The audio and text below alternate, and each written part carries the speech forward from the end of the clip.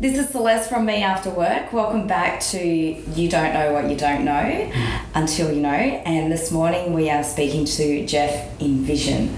Close. Everson. Not that it matters. Do you know what? When I looked at your name, because I thought, I don't even know your last name. And then Why would you? And it made me think of Envision, you know, Is that really his last name? Yeah. I've never seen it before. Everson. I think it's Northern European.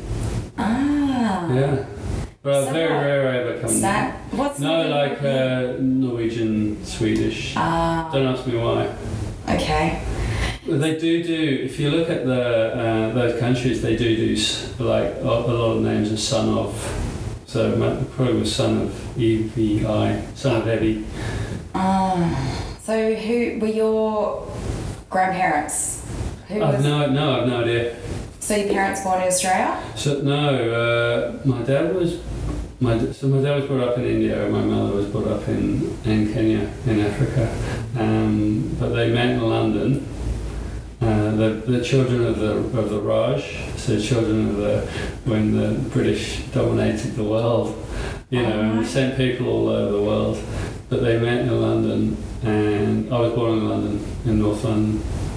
And then when did you come to? So I came to Australia when I was 22. So I've been in Australia because I'm 53 and a half, almost 54 in November. So I've been here longer than I lived in England. Would you classify yourself as an Australian then? Totally. But I would have done that from within the first year of being here. Like when I got here, I thought, shit, I was born in the wrong country. Like I love Australia. I love everything about Australia. I was definitely born in the wrong country. I always loved it from when I arrived. So yeah. And what is it that you love? So I found it's a much fairer quality of life. I think Australia it's spoiled with its richness of natural resources and land and beauty even, but I think equality is much. Of course, there's disparities. There is everywhere, but I think the disparity between rich and poor is a lot closer here in Australia than it is, for example, for what I saw in the UK, and certainly what you're seeing now in America. When I was growing up, so as I said, I'm 53. When I was growing up, everyone wanted to go and live in America, and I think that was kind of like nirvana if you wanted the best lifestyle in the world, the most progressive country in the world. No way it's that now. Have you been? Some people, I've been there. We've been there last 2 years. Been there. Some people call it a failing state. It's almost like in the end you can envisage this area where the rich live in these gated communities, and there's kind of a wild Mad Max scenario outside these gated communities, unless they sort their shit out sometime soon. The irony is that they're being. Who's controlling who if you're in a gated community? That's interesting. That's the crazy thing. The rich don't realise by not paying taxes and by not giving health rights and education to poor people, they're actually ruining their own lives in the end, and that's just stupidity. And they're meant to be intelligent, but actually they're going backwards as a society. And who wants to live in a society like that? It's almost going back to the way South Africa was 30 years ago. America, by their stupidity, are kind of heading back that way. Anyway, so Australia is kind of the opposite of that. To me, I've lucky enough to travel quite a lot, and Australia is certainly the best place, lifestyle. The most interesting place I've been to is India, but the best place to live, is there's so many opportunities. I think, but also just the outdoors and having the weather also to take advantage of nature here in Australia. I just went to India in December, and it was great. Yeah. It's an experience. I wouldn't say it's a holiday, but it's an experience. Yeah. And when I came back, I actually thought we'd come back to heaven. Like Australia has got it going on. Yeah. But it has, from a living lifestyle perspective. But if you want culture and history and multiple religions, and I mean, the Indians were like the greatest mathematicians going back, you know, hundreds, if not thousands of years. You know, they have someone asked Gandhi what he thought about Western culture, and he said, yeah, that would be a great idea. Well, that's because India's had culture for, you know, for centuries before we ever did. It's a fascinating melting pot, isn't it, of different religions and a billion people and contradictions. And, yeah, massive. And they live a totally different kind of way of life. You know, they're thinking about time, for example. You know, very relaxed in a way, kind of very relaxed in a way. They all seem to get on despite the chaos and the heat and so many people. Organised chaos, yeah. Well, to us it's chaos, but to them it's just their way of life, you know. And it's so different. It's so different, yeah. Where did you go when you went So I've been everywhere in India, but I had an interest in it, obviously, because my dad, as I was born in Calcutta, went to school in Darjeeling, so I've always been interested in India. But I travelled there, spent like 6 months travelling around by myself, doing a whole loop of the country, and actually then I got a job in England. So now I work in technology, but before I used to work in finance. But I got a job in London, which enabled me to go to India a lot on business. So I was an Australian working for a Japanese bank, Nomura, working in London, trading Indian shares. You're an interesting guy, Jeff. So that was an interesting combo. Yeah. And what was so appealing to you, aside from your dad growing up in India, what did you take from that experience that...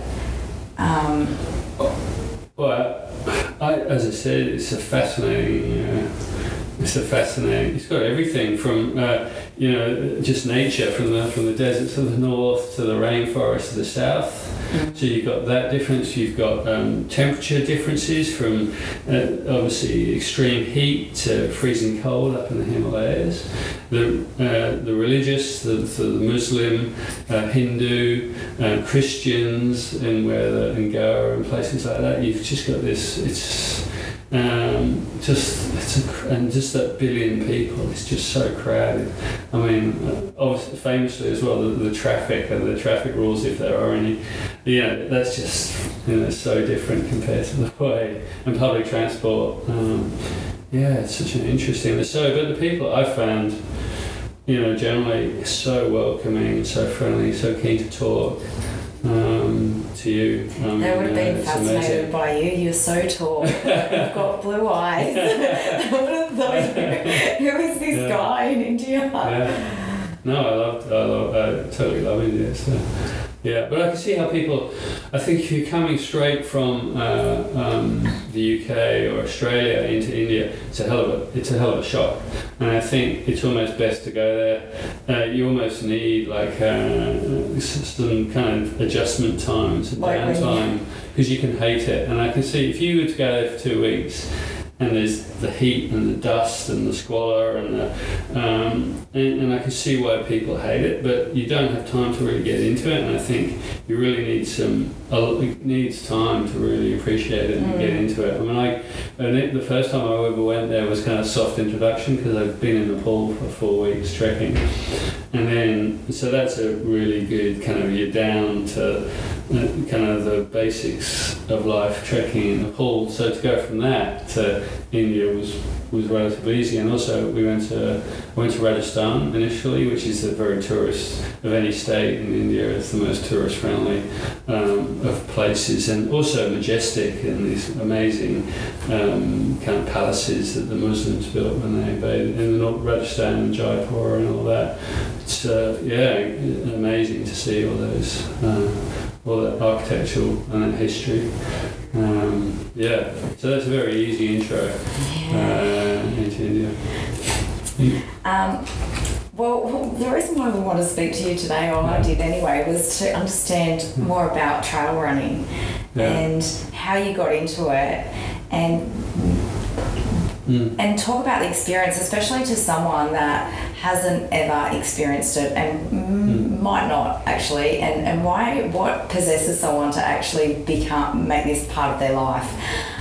So maybe just start with how you started into the world of trail running and running massive distances in one go. So I've got a lot of caveats that I wanted to mention first. Okay. About because I think it's easy to kind of glorify or to gloss over, and just because I've got lots of amazing positive things to say about running, but I have to say how I can understand. There's a lot of people who hate running, and I can totally understand. And a friend of mine says, a friend of mine who's done some of the biggest races in the world, including Badwater, which is 135 miles in the hottest place on earth, says, I hate running.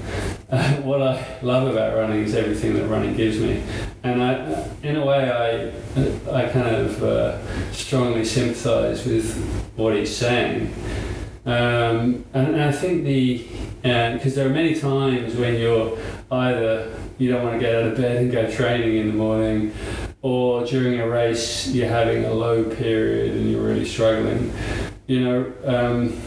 Running's hard, but that's actually almost perhaps what makes it enjoyable as well. But the benefits you get from running, and when I was talking about benefits, I'm talking about the camaraderie of kind of you're all in it together, the amount of friends, amazing friends I've met through running, just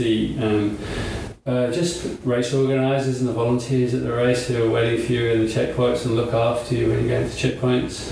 There's no money in it really for these race organisers. They just do it for the love of it. But also the opportunity with trail running to be out in nature, kind of pushing yourself, something very base, like almost as with what I don't believe in religion and God, but I do kind of believe in nature and where we came from in the first place, and I feel there's something very base about running.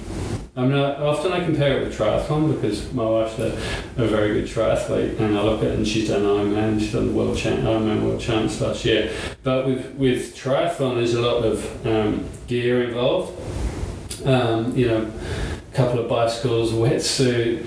There's a lot of admin. There's a huge amount of gear, and I often say, you never see at the Olympics the Africans and the Indians doing well at triathlon. Why is that? Because they're great athletes. Especially Africans are running when all it involves is a pair of shoes, not even a pair of shoes at times. Yet they're the best runners in the world, where it takes is ability and training dedication. Whereas things like sailing and motor racing and triathlon, it revolves around having money. And to me that biases the results. Whereas you just do the surf and I'll be going along, I think I do a reasonable time. I look around me and there's all sorts. All ages, all sexes, all sizes, I'm sure all income groups. It's very inclusive. Yeah, it's accessible. Very inclusive. So, but the ultra running and the long distance running just took it another step further from road running into surf.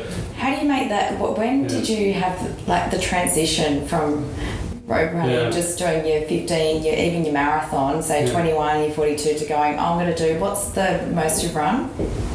245 Ks. Okay, 245 Ks. How long did that take you? So, it was later in life. I only came to running really in my 30s. And I have to say it's an acquired... Running is an acquired taste, as I said. I think a lot of people don't like it, and I can understand why, because running is hard. And in fact, for most people, I would advocate fast walking over running. And I don't know why people don't do more walking I think it's good for mental health. I think it's good for fitness. It's sociable, go with friends. So, you don't have to run. Just go for a walk, 3 or 4 times a week.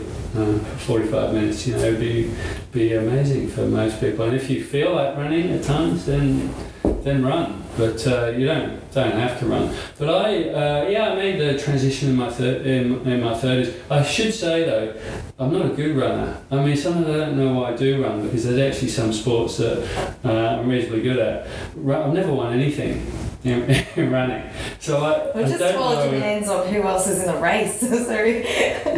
Well, that's true, but running really only rewards, and I like it like this, the winner or the first three, right? We don't do age groups, really. We don't say, okay, there's a 35 to 40 age group, there's a 40 to 45 age group, there's a 40. They only really reward the top people, which I like. So as I said, I've never really won anything running. But you're not running to win. Well, this is what I was about to say. That with running, it's not about. It's not really about competing against other people. It's about competing with yourself, and it's about, I guess, doing what makes you happy.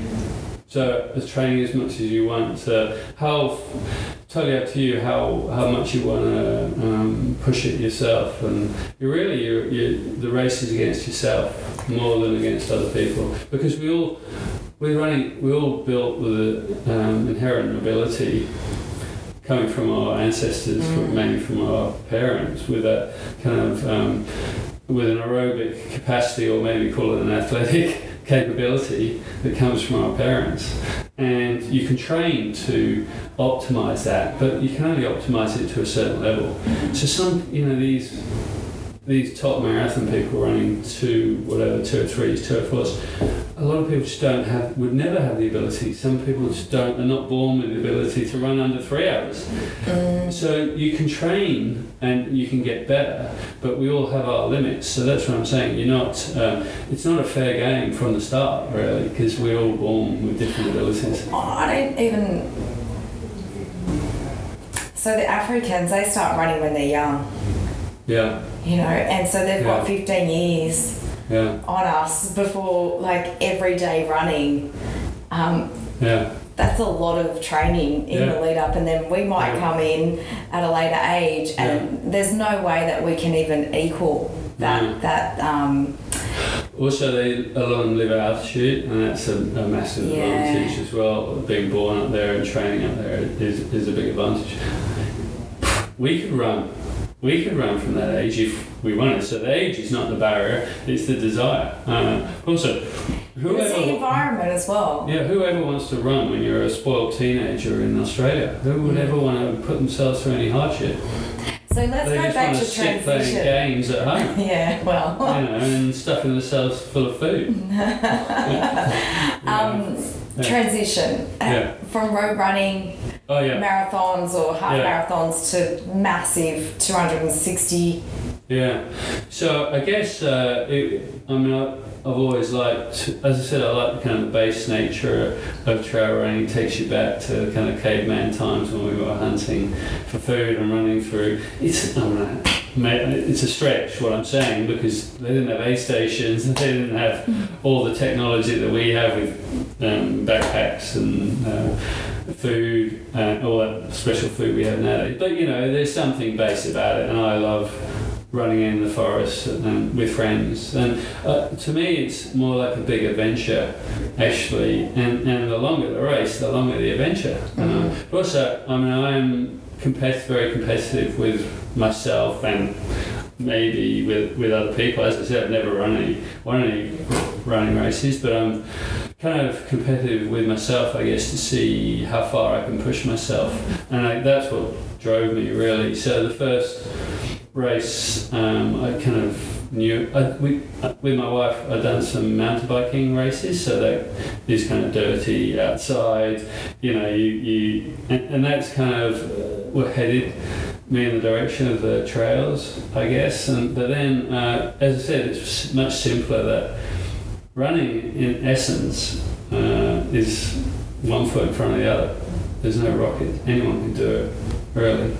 So I love that simplicity about it, and I said I love, you know, the way you get to see the surf and everyone, shapes and sizes, and I love that. So, but I heard of the first race, really trail race I did proper on 6 foot track. So that goes from the Dead Tree in Katoomba, it's called the Dead Tree in Katoomba, to Jenolan Caves. So it goes downhill for an hour and a half, across the river, which is normally waist deep, and then uphill for an hour and a half, roughly, and then 2.5 hours of kind of undulating, and then down to Jenolan Caves at the finish. So that's 800 people in that race. It's been going about 35 years, and yeah, amazing. That's how many Ks is that? That's 45 Ks, that race. So just a bit more than a marathon, but it takes on average about an hour and a half longer than a marathon. So I signed up to a running group called NRG, Northside Running Group. And yeah, we all train together every Saturday, and amazing camaraderie. So I ran it this year as well, which was my 9th time doing 6 foot track. And there's a little kind of place called Deviation, which is about 35 k's in when you're starting to really flag. And every year now, all the supporters drive up there. It's like 3 hours from Sydney, and they make it kind of their own little cheer squad in the middle of nowhere. There's about 15, 20 people cheering you on. It's fantastic. You know, you love it, especially when you're really starting to tire. With 10 k's to go. So great running club. So I've been a member with them for about 10 years of NRG. So I went from that one to I think it was the North. It's now called the UTA, Ultra Trail Australia, 100k at that. So 6 foot's in March. Ultra Trail Australia, or North Face as it was known then, is in May, and then. There's another one called the Great North Walk, which goes from Lake Macquarie, Terralba, and finishes at Yarramalong. If you're doing the 100k, finishes at Yarramalong in the Hunter, or if you're doing the 100 miler, finishes at Patonga, which is the best finish of any race. Oh. They ring a ship's bell as you run along the beach. It's amazing, and you've done 100 miles and. But the first 2 years for the Great North Walk, I did the 100 k's, and the way I felt when I finished the 100 k's is that there was absolutely no chance I could run more. I thought there's no way I could do more than... Because your legs, I found my legs hurt normally after about 40, 45 k's of a race. So then to push on with legs that are very sore for the next 55 to get to the finish at 100k by the time, and then there was the whole balancing nutrition and the liquid intake and everything. I was totally wasted.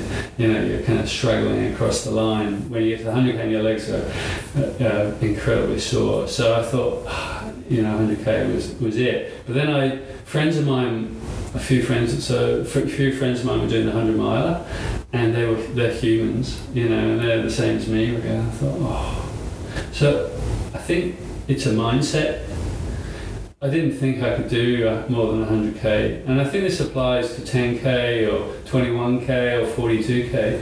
If you don't think that you can do it, then you can't do it. But if you adjust your mind to the fact you're going to do it, then maybe you adjust your race pace, but I think that's what you train also to be able to try and accomplish it. But really, especially with ultras, I'd say ultras, anything above half marathon is not about running.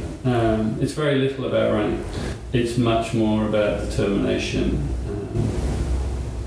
pig-headedness. Because the reason why I thought you'd be interesting to speak to, aside from the fact that you run 100 k's straight, that's beyond my comprehension, but just what goes through, like how long does that take, 100k run? What would be the time frame for that for you? So these are really hilly the one in the Blue Mountains, Ultra Australia, loads of stairs. I think that's got 4,500 metres of climbing and descending. It's actually the descending that does you in more than the climbing. Yeah. Surprisingly for a lot of people, that's what gets your legs, is the descending. So your quads, just above your knees. That's what you really need to train your quads, like toughen up your quads, because that's what really gets smashed. So you're doing a lot of weight training? No, so I don't do anything. We'll get onto that. I don't do any stretching, any weight training, any yoga, anything else except for run, because I love running and I don't love yoga, and I've tried it all, and I don't love stretching, and I don't love rolling. So, but we'll get onto that. But I don't do any of that. I just run because I love. Well, when I say I love running, most of the time I love running. But has your body changed since you've been running since you first started? I've lost weight. So when I got married, I was 96 kilos, and I'm 82 now. So I've definitely lost weight. But also adapted to running. So. Yeah. I guess so. Maybe you felt, you had tight glutes or you had knee problems to begin with, but now it's it doesn't come through as much. I guess so. But then again, I think a lot of it is luck. Okay, that's interesting. What you're born with, whether you get injured or not. Genetics. Yeah, genetics again. But even in disease, they say genetics equates to 10% or something. Okay. Your environment and your lifestyle is a lot more significant. So I very rarely get injured, which is so lucky, isn't it? You could have trained your body. Yeah, I could have done. Yeah. I'm still going to put it down actually to luck. Because you're quite tall for a runner. Yeah. It wouldn't be your go-to sport. What's your height? Yeah, 6'5". You're the tallest runner I've seen, especially on the bay. I can't miss you. I agree. I'm not built. That's what I'm saying. I don't know why I run. So is it? I don't know why I run, because I'm not actually. I'm quite good at some other sports, and I'm not. What are they, by the way? Well, racket sports, believe it or not. I'm quite good at something with hand-eye coordination and agility. You can. Yeah. You got a quick step there. Yeah. Anything hand-eye. I'm a sports fanatic, I should tell you. As in, that was kind of my whole life, and from my childhood, whatever, hours every day playing sport. It's funny though, I gravitated to the one I'm least good at. But I think you like the challenge. I love the challenge of the running. I found nothing that gives you, nothing that's as hard as running 100 miles. I can't imagine anything as hard, which is strange. You do find a lot of people, we can get into this, in ultras who are addictive personalities, and I'll let you judge for yourself whether you think I'm that way, but there are a lot of people in ultras who have addictive personalities and who've switched their addictive personality from alcohol or drugs to running, and I'm very lucky I haven't had that issue with alcohol and drugs, but but am I, you could go deep into psychology. Am I trying to prove something to someone else? Am I trying to prove something to myself? Okay, so hypothetically, if you were trying to prove something to yourself, what would that be? I tell you what I'm trying to do is maximise life. And whether consciously or subconsciously, and I argue that 2 days running a 100-mile race, which is what it is, gives you a year's worth of emotions, high and low, in 2 days, and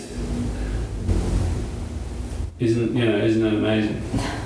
Yeah, this is actually, I remember you saying this, and this is what made me think about doing a podcast with you, because that 2 days, and you explain that your you see all sides of your personality. Yeah, totally. That is so fascinating. Tell us a bit more about that.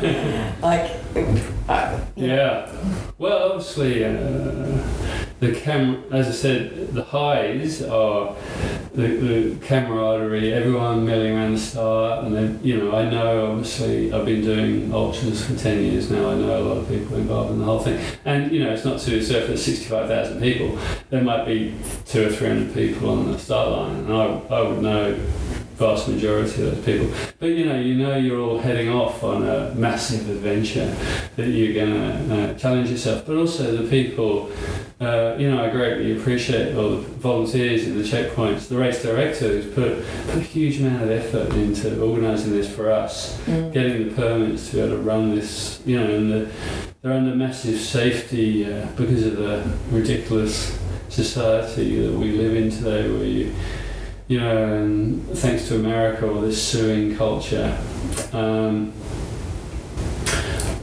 At the start, do you think, can you see the end, or are you not even thinking about the end? It's not a healthy thing to think, because it's so daunting, the end, that it could stop you in your tracks. So the trick is to think about. So in 100 mile, the one I do, the 100 mile Great North Walk, has 5 checkpoints or 6 checkpoints. So you just focus on the next checkpoint, because it's too daunting to think about. Yeah, it's too daunting to think about the whole. Especially if you're hurting after 40 Ks and there's another 136 K to go. You wouldn't be inclined to want to keep going. Yeah. How do you get past the pain at 40k when you do have another 130k's left? So it doesn't get much worse. So you go through these ups and downs, and when running an ultra, and there's the physical ups and downs. It's amazing how you can be in a really bad way and maybe haven't eaten enough or drunk enough, or your legs are in a really bad way, but then all of a sudden you can get your mojo back again. Yeah, I don't know whether it's mental or what it is, but it's fascinating. What triggers it? It's fascinating how I don't know. What it can be, though, it can be seeing a loved one in a checkpoint, or someone doing you a good turn, or someone having a nice word with you on the trail, or whatever, hooking up with someone else as you're running along together, whatever. It can be, but you can be in a really dark, deep, horrible place, and you can be out of that in like half an hour. What it's amazing. Does a dark, deep, horrible place look like? That you're absolutely hating it, and why I'm never doing this. I'm never ever doing this again. I mean, famously, a lot of ultra runners, when they get finished, saying, "I'm never doing this." I'm never doing it again, because it's hard. But it's amazing. I mean, this is where you can say to me, "But you've never been through childbirth or wherever," because. But a lot of people do equate it to that. Not that half the population can ever know what that ever feels like. But even the women will say, I think, you forget very quickly about that, and you just remember all the amazing highs and the positives. And isn't that a trick that the brain just plays on everyone? Which is so wonderful, isn't it? Like that. The crap. No, it is. Yeah. No, it is. So it's just, there's nothing as challenging as raw. So you're talking about the really dark place, but they're only fleeting. So really. Is that from experience that you know that it's not going to last? Yeah. But in your first one, like you hadn't experienced that, or maybe you did with smaller running now. Like I remember growing up, I didn't know anyone that ran a marathon, and now everyone around me has pretty much run a marathon. Do you think it's because we spend so much time in an office, and it's our way of kind of reconnecting, because it's actually a natural state, I think, to be outdoors. Totally. And so we're looking for this this contrast to bring us back, and so maybe we have to shift the pendulum so much further back to bring us to this equilibrium. Yeah. No, I think you're dead right there. I think it's about, well, Instagram and all that and social media might play a part in, you know, that validation from society. But I also, you know, that's to be less kind, but I think to be kind is people want that challenge and people want to do stuff that's outdoors, and maybe, you know, we all kind of running is kind of a natural thing if we can to do it. So yeah, I think that's why. But also, going back to what I said, it's a sign of in a way, indulgent, spoiled society that we have the money and the time to be able to do it as well. I hope, but also I think that running, you know, it's certainly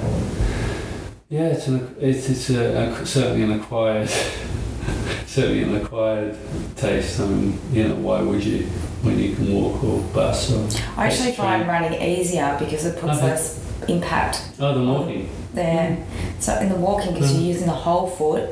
In running, you're only using the ball of the feet, and so for me personally, it's. How has running had an effect on your the rest of your life? Yeah. You know, have the learning, say, that might not be the right word, transferred to your work, your family, your friendships, you know, whether you watch Married at First Sight or not. Like you've got 2 days of seeing yourself, all these personalities, experiencing 2 years, as you put it, in 2 days. Your mind's, you're having this open dialogue consistently. How is that then? How do you bring it back into this other part of your life? Well, I think the main thing is in never giving up and being determined and pig-headed. But I don't know whether I had that. I think I was that way anyway. And problem solving, actually. Running an ultra or getting to the end of an ultra involves a huge amount of problem solving. Like people say, aren't you bored? Like the longest I think I've been going is 40 and a half hours. And people say, aren't you bored? You're never bored because you're constantly thinking, and not always good things, but you're constantly thinking because, you know, you constantly got to look after yourself, eating, drinking, feet, sunscreen, chafing, you know, this constant, have I done enough of this, you know, to make it to the end, you constantly got to be kind of looking after yourself. I should say very reliant in these long races on people looking after you, so whether that's your volunteers or my long-suffering wife, because it really takes you back to almost baby-like state of relying. You're totally broken down, and you're back down to a very base state of someone needing to, getting fed and watered. But in a way, that's kind of refreshing to have to. There's been lots of tears. I was just about to ask that question. There's been lots of tears in ultra running. So be that during a race when you're tired and don't really want to go on, or at the end just through the accomplishment of knowing something you've done something. Are they release? I think everything. Pain? I think everything. I think mainly in celebration of having done something you didn't think you could do. And knowing you've, as I said, no matter how inconsequential it is, you know, you're not stopping, you're not saving young children. You're only running a 100-mile race. But I think, that sense of achievement, I think, mainly comes from that. When will it be enough? Yeah, so I've often thought, when am I going to quit running and go and do something else? Because, as I said, it's not the races that are hard, even though we've spoken about the races. It's actually getting up every morning at 5:30 in the morning, in the middle of winter and come rain. Yeah, it's the training that is, I guess, is harder. So for me, the training, normally if I'm doing an ultra race, I run 7 days a week. I run between 100 and 130 Ks a week. How many weeks out? So normally I start 12 weeks out. Yeah. That's quite short, but because I've been doing it a while, so 3 months out. But because I've been doing it a while, I can leave it till. So if someone came fresh in. Oh yeah, someone came fresh in. Really, you can progress really quickly if you have the desire. So they say a rough rule of thumb is to add 10% a week. The amazing thing about ultra running is you don't have to run fast. To do well, you just have to keep running, but it doesn't have to be fast. So I run. I'll go out and run around the bay. I'll run at like 6 minutes per kilometre, which for a lot of people is quite a leisurely pace. So I will find a good podcast, tune into that podcast, and go and run. Typically, of a weekday morning, go and run 10 Ks, which will be just under an hour for me, roughly 6 minute Ks. And I think, as I said, it's good for the mind as well. It's kind of not that I need that, but I think it would be equivalent to some people. Just that constant footfall, I think, would be equivalent for yoga for some people, especially at 6 minute Ks, where it should be at a pace that you can talk, a comfortable pace. That's all you really need to do if you just want to survive ultras. If you want to win, maybe it's a different kettle of fish, but I'm not necessarily trying to win. I like how you said not necessarily. Well, I'll have goal races. That probably every year I'll have a goal race when I'm trying to do particularly well in one particular race. Okay. Maybe. Do you go in a race and come out of a race a different person? Well, yeah, I mean, you experience something, I guess, in every race, but that would mainly come actually from, I meet new people all the time. So I arrange quite a lot of training runs on that one, the course called the Great North Walk, the one I've spoken about, comes down from Lake Macquarie to Pasonga. I arrange training runs for about 7 or 8 training runs, and then all sorts of people turn up who I've never met before. So yeah, it's I really enjoy that aspect because, there's no. I love trail runners as people. There's something very special about trail runners. What? I don't know what it is, but there's none of that bling to do with road running. Sorry, road runners. There's not that bling about road runners and triathletes that there is trail runners. What they've discovered, to me, it's obviously you're talking to someone who's totally biased, but that desire to want to challenge themselves, the desire to want to be out in nature, that desire, to want to kind of go beyond. Yeah.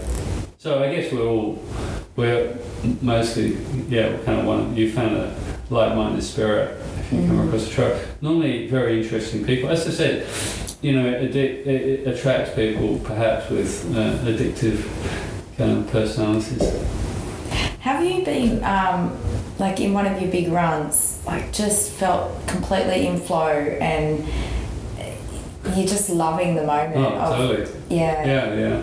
Can you describe what that feels like? Is it like Forrest Gump and he just keeps running and he's just settled in and he's in the zone and Yeah, I have to say that's far more likely to happen in the first half of a race than it is in the start. That is in the back half. It's. And is the feeling that you've had anywhere else, or is it unique to running?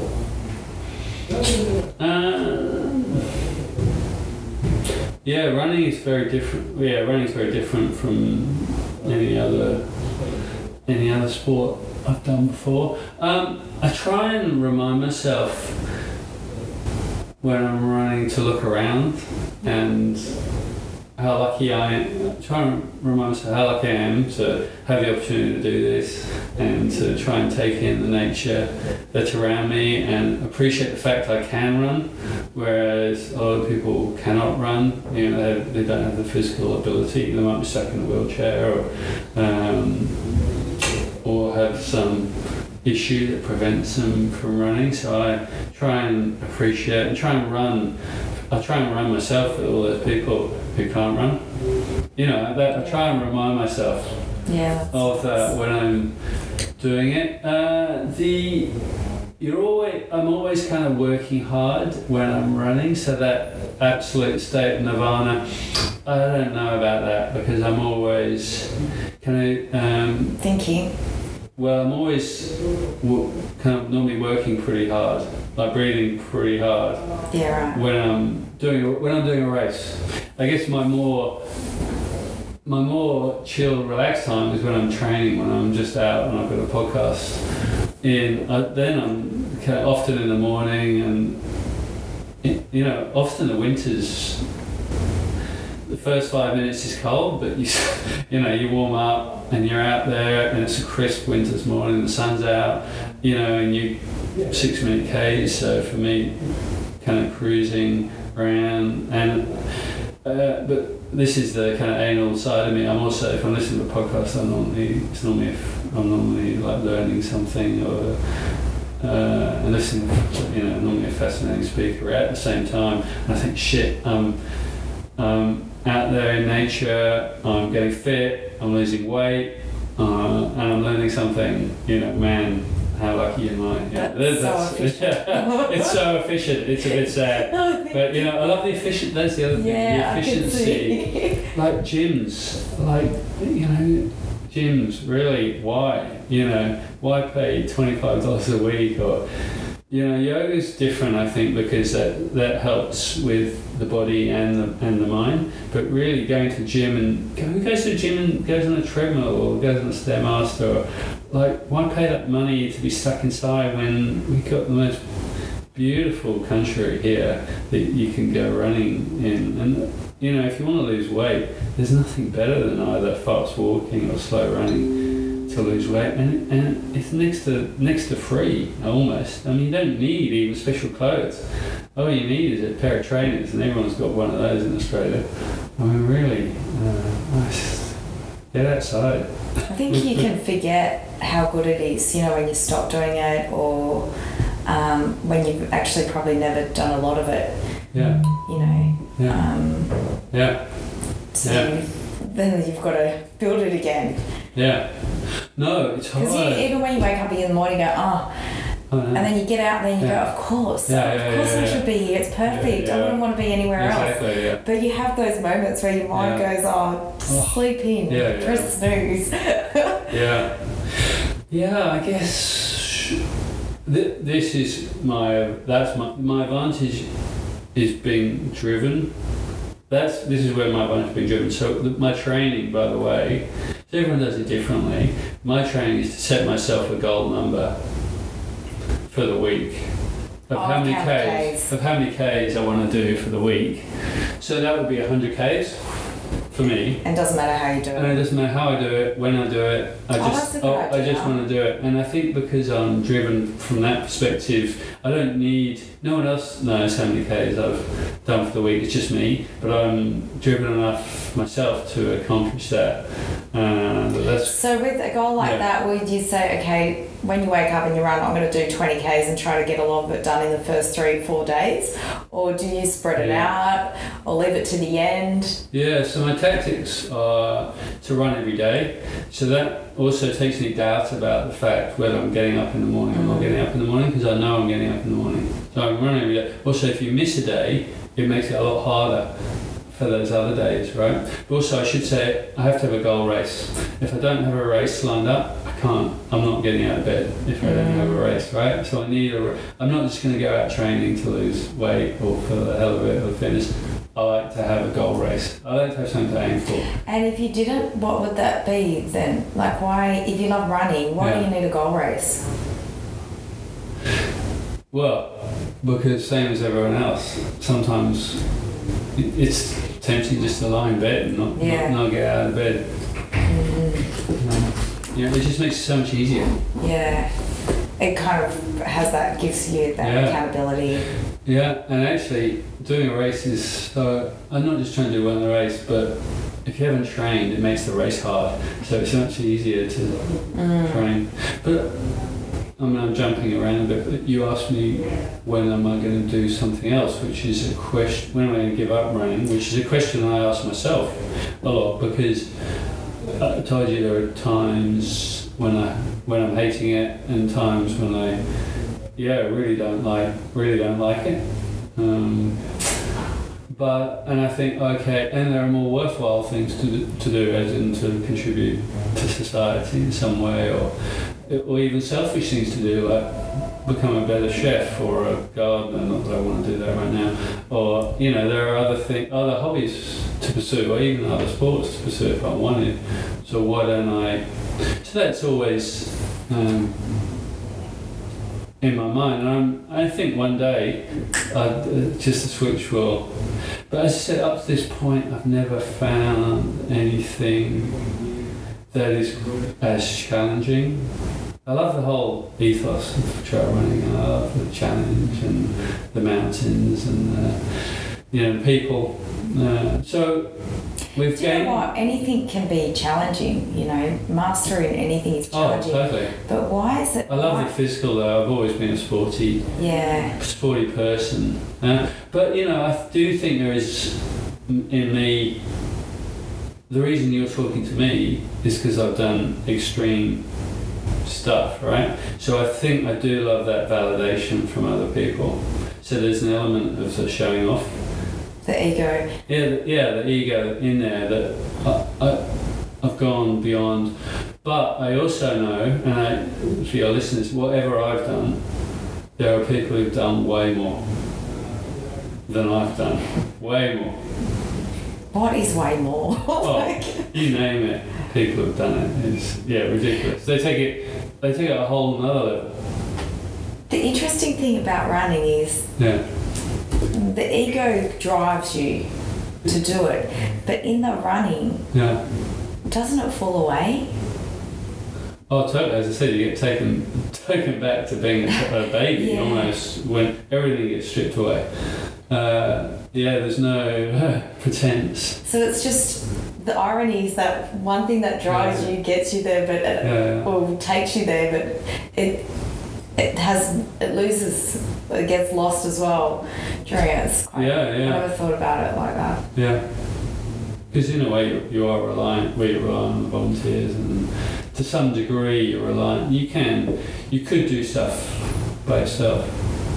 But also within yourself, you kind of have to let go and just keep going without overthinking it or over questioning. And so, do you find that the dialogue you're having is with, you're playing with your ego all the time during the... Yeah. The ego almost helps in a way, because you'd have to tell people if you don't finish. So that almost helps. People are watching. I wonder if you would do it, if you would do trail running, or if no one knew about it, if there were no goals, no races, nothing. Yeah. Well, as I said, I've never won anything, so I'm not really. So I'm not doing it for that. Yeah, just from where I sit as an observer, I know you well, but not super well. But I see you run like you're running with yourself. It's not about anyone outside of you. It's quite lovely to watch. Maybe it's not as much as the ego as you think. Like this. Yeah. I don't know. I actually say I love the camaraderie and I love the running, but also I'm very happy in my own. Like I don't arrange to meet anyone to go for a run, or I like the freedom of leaving the house whenever I want in the morning. I don't go to run sessions despite encouragement from my friend Fletch, who owns Running Science, to make me go to his run sessions, you know, which is all out of the goodness of his heart. But, you know, I just like kind of doing my own thing during the week. But I've had some amazing, like 10 of us went to France and ran around Mont Blanc in a race. And, is that the famous trail run? Yeah. Yeah. That you have to get an application to run in? You have to qualify to... so we didn't get in the first year, but we all got in for the second year as a group. So 10 or 11 of us went, and amazing. Is it cold then? It's everything. Okay, wow. Yeah, they make you carry a lot of kit, because waterproof gloves and waterproof jacket, waterproof trousers. We left one checkpoint, we were crossing over, this all sounds very exotic, but we were crossing over from Italy into Switzerland. You go through 3 countries in the race, and we were about to go from Italy, and you had a long climb for like an hour and a half, 2 hours, and then down into Switzerland. And they wouldn't let us leave the checkpoint. This is everyone in the race, unless you had your waterproof jacket on and your waterproof trousers on and your beanie on. And I knew why after about 20 minutes, because it's snowing and blowing absolute gale, as if you were kind of in the North Pole, and freezing cold. And so we, as I said, climbing for like an hour and a half, 2 hours to cross over the top of this mountain, and it was absolutely freezing when we got to the top. But that's what, yeah. How many Ks is that one? That's 160 Ks. That took me, I think, you've got 46 hours to finish. It took me 38, I think, I can't remember. But there's, what was I going to say? 10,000 metres of climb and descent. So that's like going from sea level to 2,000 metres above Everest. Oh wow. And back down, which is the hard bit, as I said, on your knees, in 38 hours. Are you stopping for like a half an hour or an hour rest? So there's checkpoints on the way around. I'd say, there's quite a lot of checkpoints. There's quite a few checkpoints on the way around. When you get down to the villages, like Courmayeur is one of the checkpoints and whatever, and they feed you up, they give you some soup, and there's food and water in the checkpoints as well. But you're not having a sleep? No, well, it's up to you. I've never slept in a that's not a race. Efficient, is it? No, well, it's a race. You want to sleep? Yeah, sleep later. It ain't gonna help much. But some people, obviously, if you haven't had a good week, if you've had kids keeping you awake during the week or whatever, sometimes you just might not be able to sleep. But some people also don't have the capability. They just need sleep. Sometimes maybe depends what rhythm you're in your life or your month, whatever. You just might not be able to stay awake, and you might be better off having 10 minutes or half an hour. Might actually benefit you time-wise rather than just trying to stay awake. What have you learned about your body? It's a cliche, but you can do just so much more than you think you can do. I don't know if this is true, but they say when you want to give up, you're totally spent, you think you've had enough, they say you're about 35% through of what you can do. Oh wow. And I would say that's about right. 35%. 35%. I don't know whether that's true, but that's in trail running folklore. I wish you never told me that. That is what they say, and I think that's probably true. I mean, I can't believe, and when I say me, I mean a lot of people could do it if they wanted to. That you can run 176 or 250k on foot in 38 hours. I mean, some people do it in 28 hours, but you can go human powered. You know, it's a long way, isn't it? In the car, it's a long way. Yeah. So to you know, you just don't know until you try. If the body's so strong, yeah, why is the mind so weak? Yeah, maybe it's a safety mechanism, but also maybe we've just grown soft. Okay, yeah. Over time. Yeah, okay. But doesn't the body always or the mind take the easy way out? So a sign of wealth in India is actually being fat, because you can afford to feed yourself. And maybe it's the same in Western society. Because, you know, this is unfortunate, is the body's conditioned, I think, to store for later. Going back in time, obviously, you never knew when the next meal was going to come along, so the body was conditioned to store. So maybe it goes back to, if I'm being generous, maybe we go back. That's the problem. But you think it would have learnt by now in some Western culture that we don't have to store. But the mind's weak. We're too easily tempted, aren't we, to indulge. Yeah, the mind is weak. Yeah. So has running made your mind stronger? I love chocolate. Yeah. And ice cream.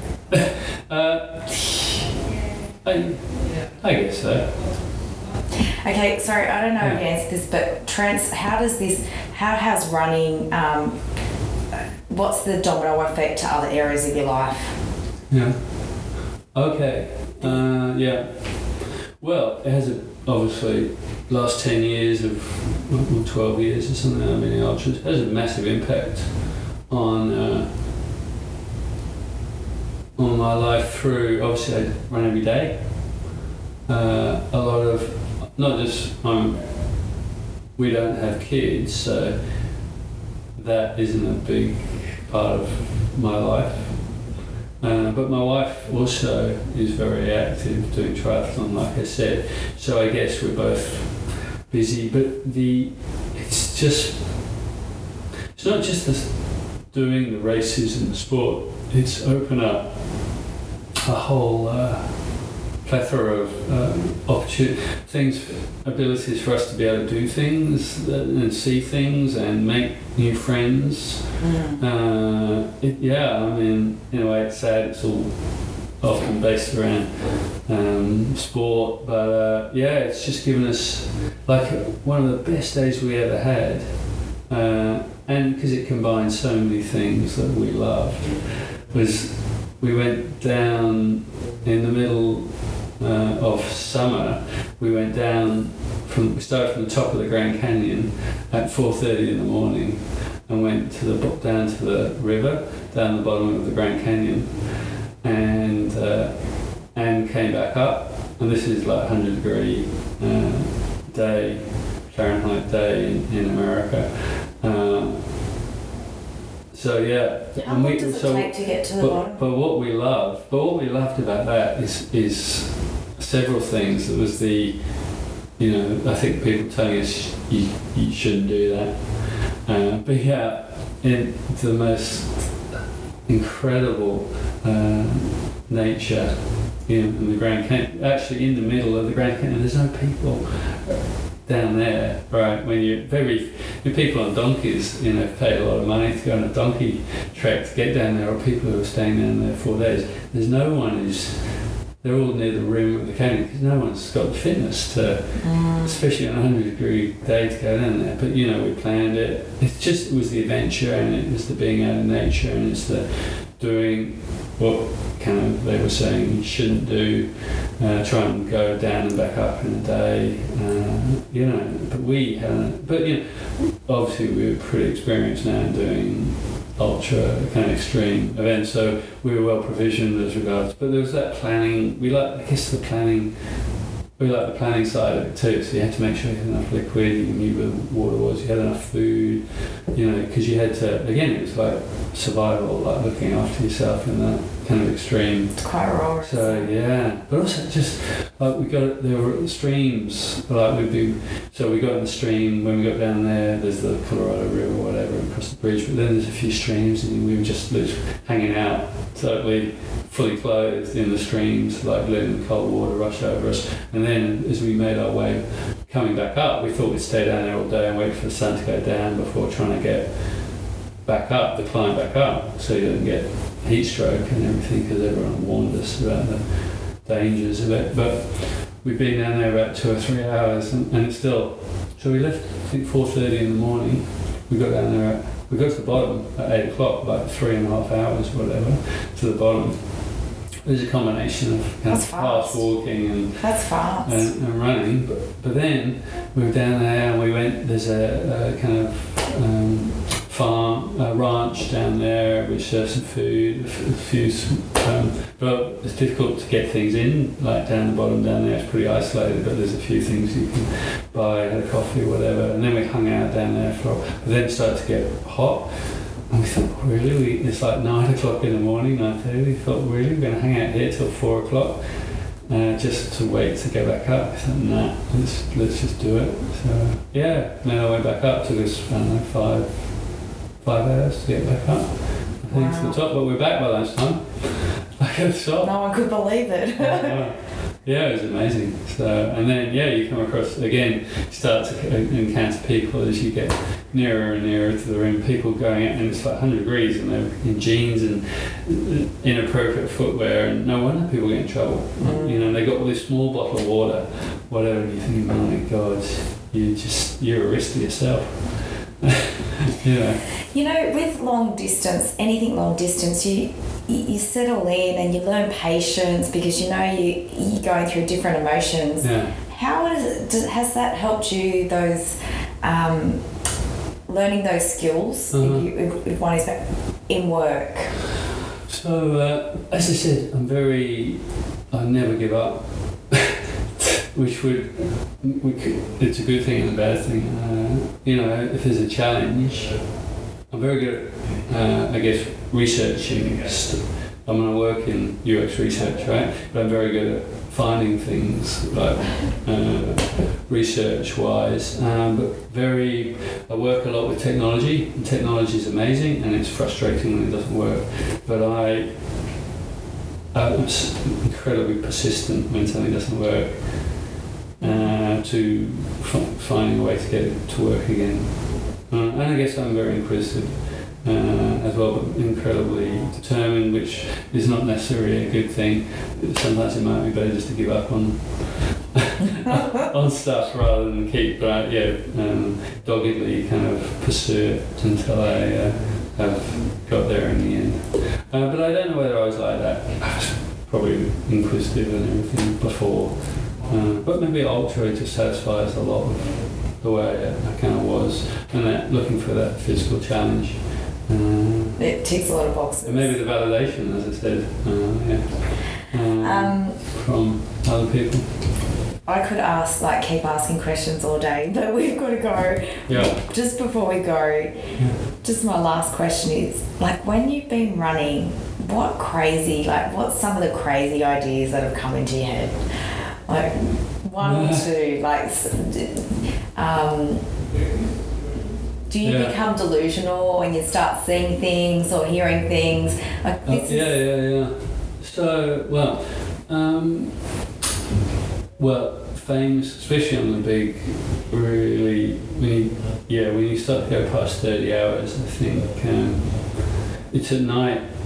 It's only happened to me once that I've started to see things, and it was when I did from the coast to the top of Kosciuszko, so that one was 245 kilometres, and so I've been awake 39.5 hours or 40 hours, and I was freezing.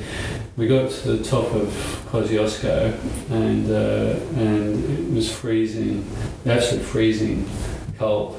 And I think there's a couple of things there. One, it was cold, but two, you've been exercising, you're totally depleted. You're very close to a hospital case by that point in time.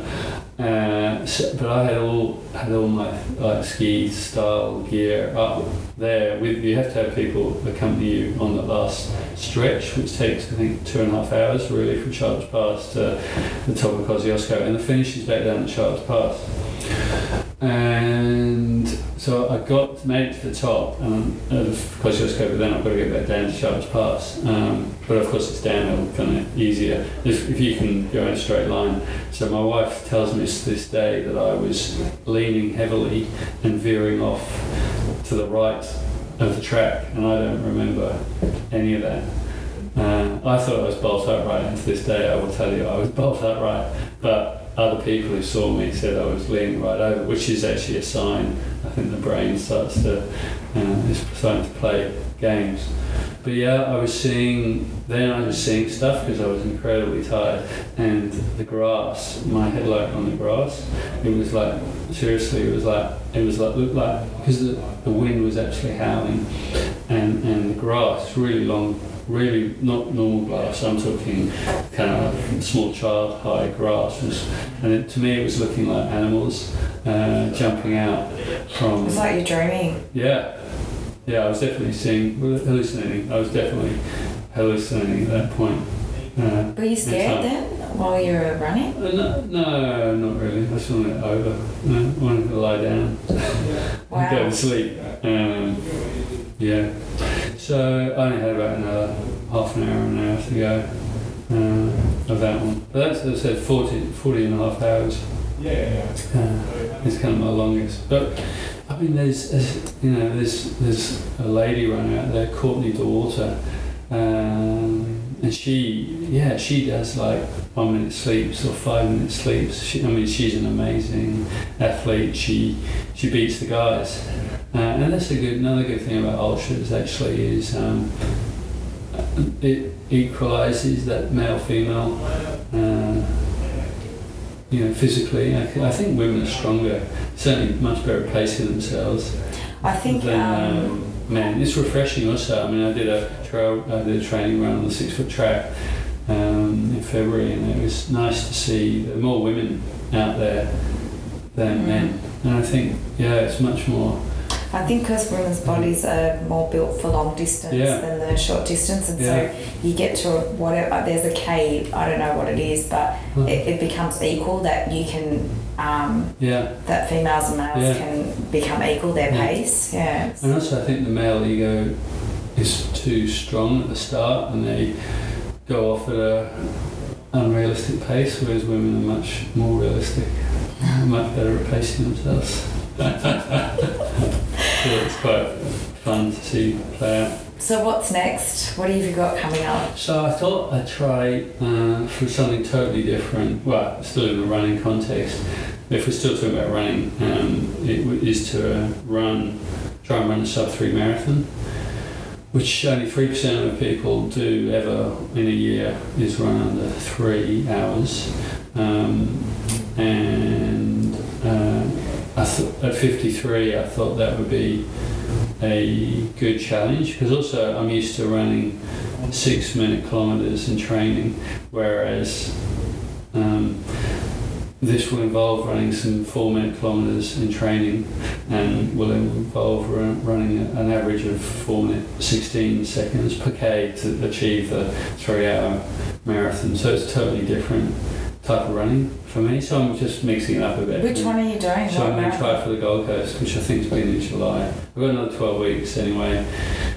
So I'm actually realising my limitations as being, obviously once you go over, I guess it's in your 40s somewhere, you start on a downhill trend of natural aerobic capability. So I'm on that down path, but I thought it would be kind of nice to try and see if I could break 3 hours at a marathon. Normally I'm a trail runner as well, not a road runner. It's a whole different mindset, isn't it? Yeah, and also you've got to do You're in pain. 2 lots of speed sessions. The good thing is... Maybe Fletch can get you for the speed. Well, that's what he's trying to get me, of course. So, but the difference is I've got 1 day off a week, and I'm running 85 k's a week, 85 k's a week rather than 100, 130. But 2 of those sessions, like one, I've got one today, you absolutely turn yourself inside out. But are you buggered afterwards? Like, do you find you need to sleep a lot more when you're training? No, in a very different way. So now my long runs are shorter. So on a Saturday or Sunday, I'm actually walking around rather than hobbling. Whereas before, when I was doing ultras, I would do a 40k long run or something, and then my legs were very sore on the Saturday or Sunday afternoon. So so I'm doing trying for a sub-3 marathon, and you could call me pessimistic or realistic, but I think my odds are probably less than 50% of achieving that. But I'll give it my best. Yeah, I'm sure you will. You can imagine I will. Yes. So, and I'm running a couple of 100-mile races, one in the UK in August, which finishes 10 minutes from my mum's house. So I'm telling her I didn't have enough money for the train fare to get home, so I ran home. So that's in the UK, and then this will be my 10th time doing the 100-miler at Great North Walk this year, What month's that in? That's in beginning of September. So here comes the ego validation of you get a special medal when you've done 100 miles at that race. So if I finish, and there's no guarantees, of course, ever. I think you will finish on the 10. There's no way you're going to stop. Well, I give instructions actually to my wife or crew that unless there's something sticking out of me, don't let me pull out. Unless I need the hospital, don't let me pull out. So very determined. But you just never know. You might get injured. You might. But it just means that you'll just go back next year, the year after. Yeah. Well, if my body is capable, then I'll. It's as I said, it's a blessing or gift or privilege. I wonder where you and your running career will be in 10 years' time. Yeah, I wonder too. I keep wondering about when I'm going to give it this stupid sport up and go and do something like cooking or something else that takes my fancy. I mean, there's lots of things out there. As I said, there's much more social good that could be done. Maybe you just nothing can feel it yet. Like maybe I'm still too young. Thank you so much for your time. No, thank you, Celeste. Okay.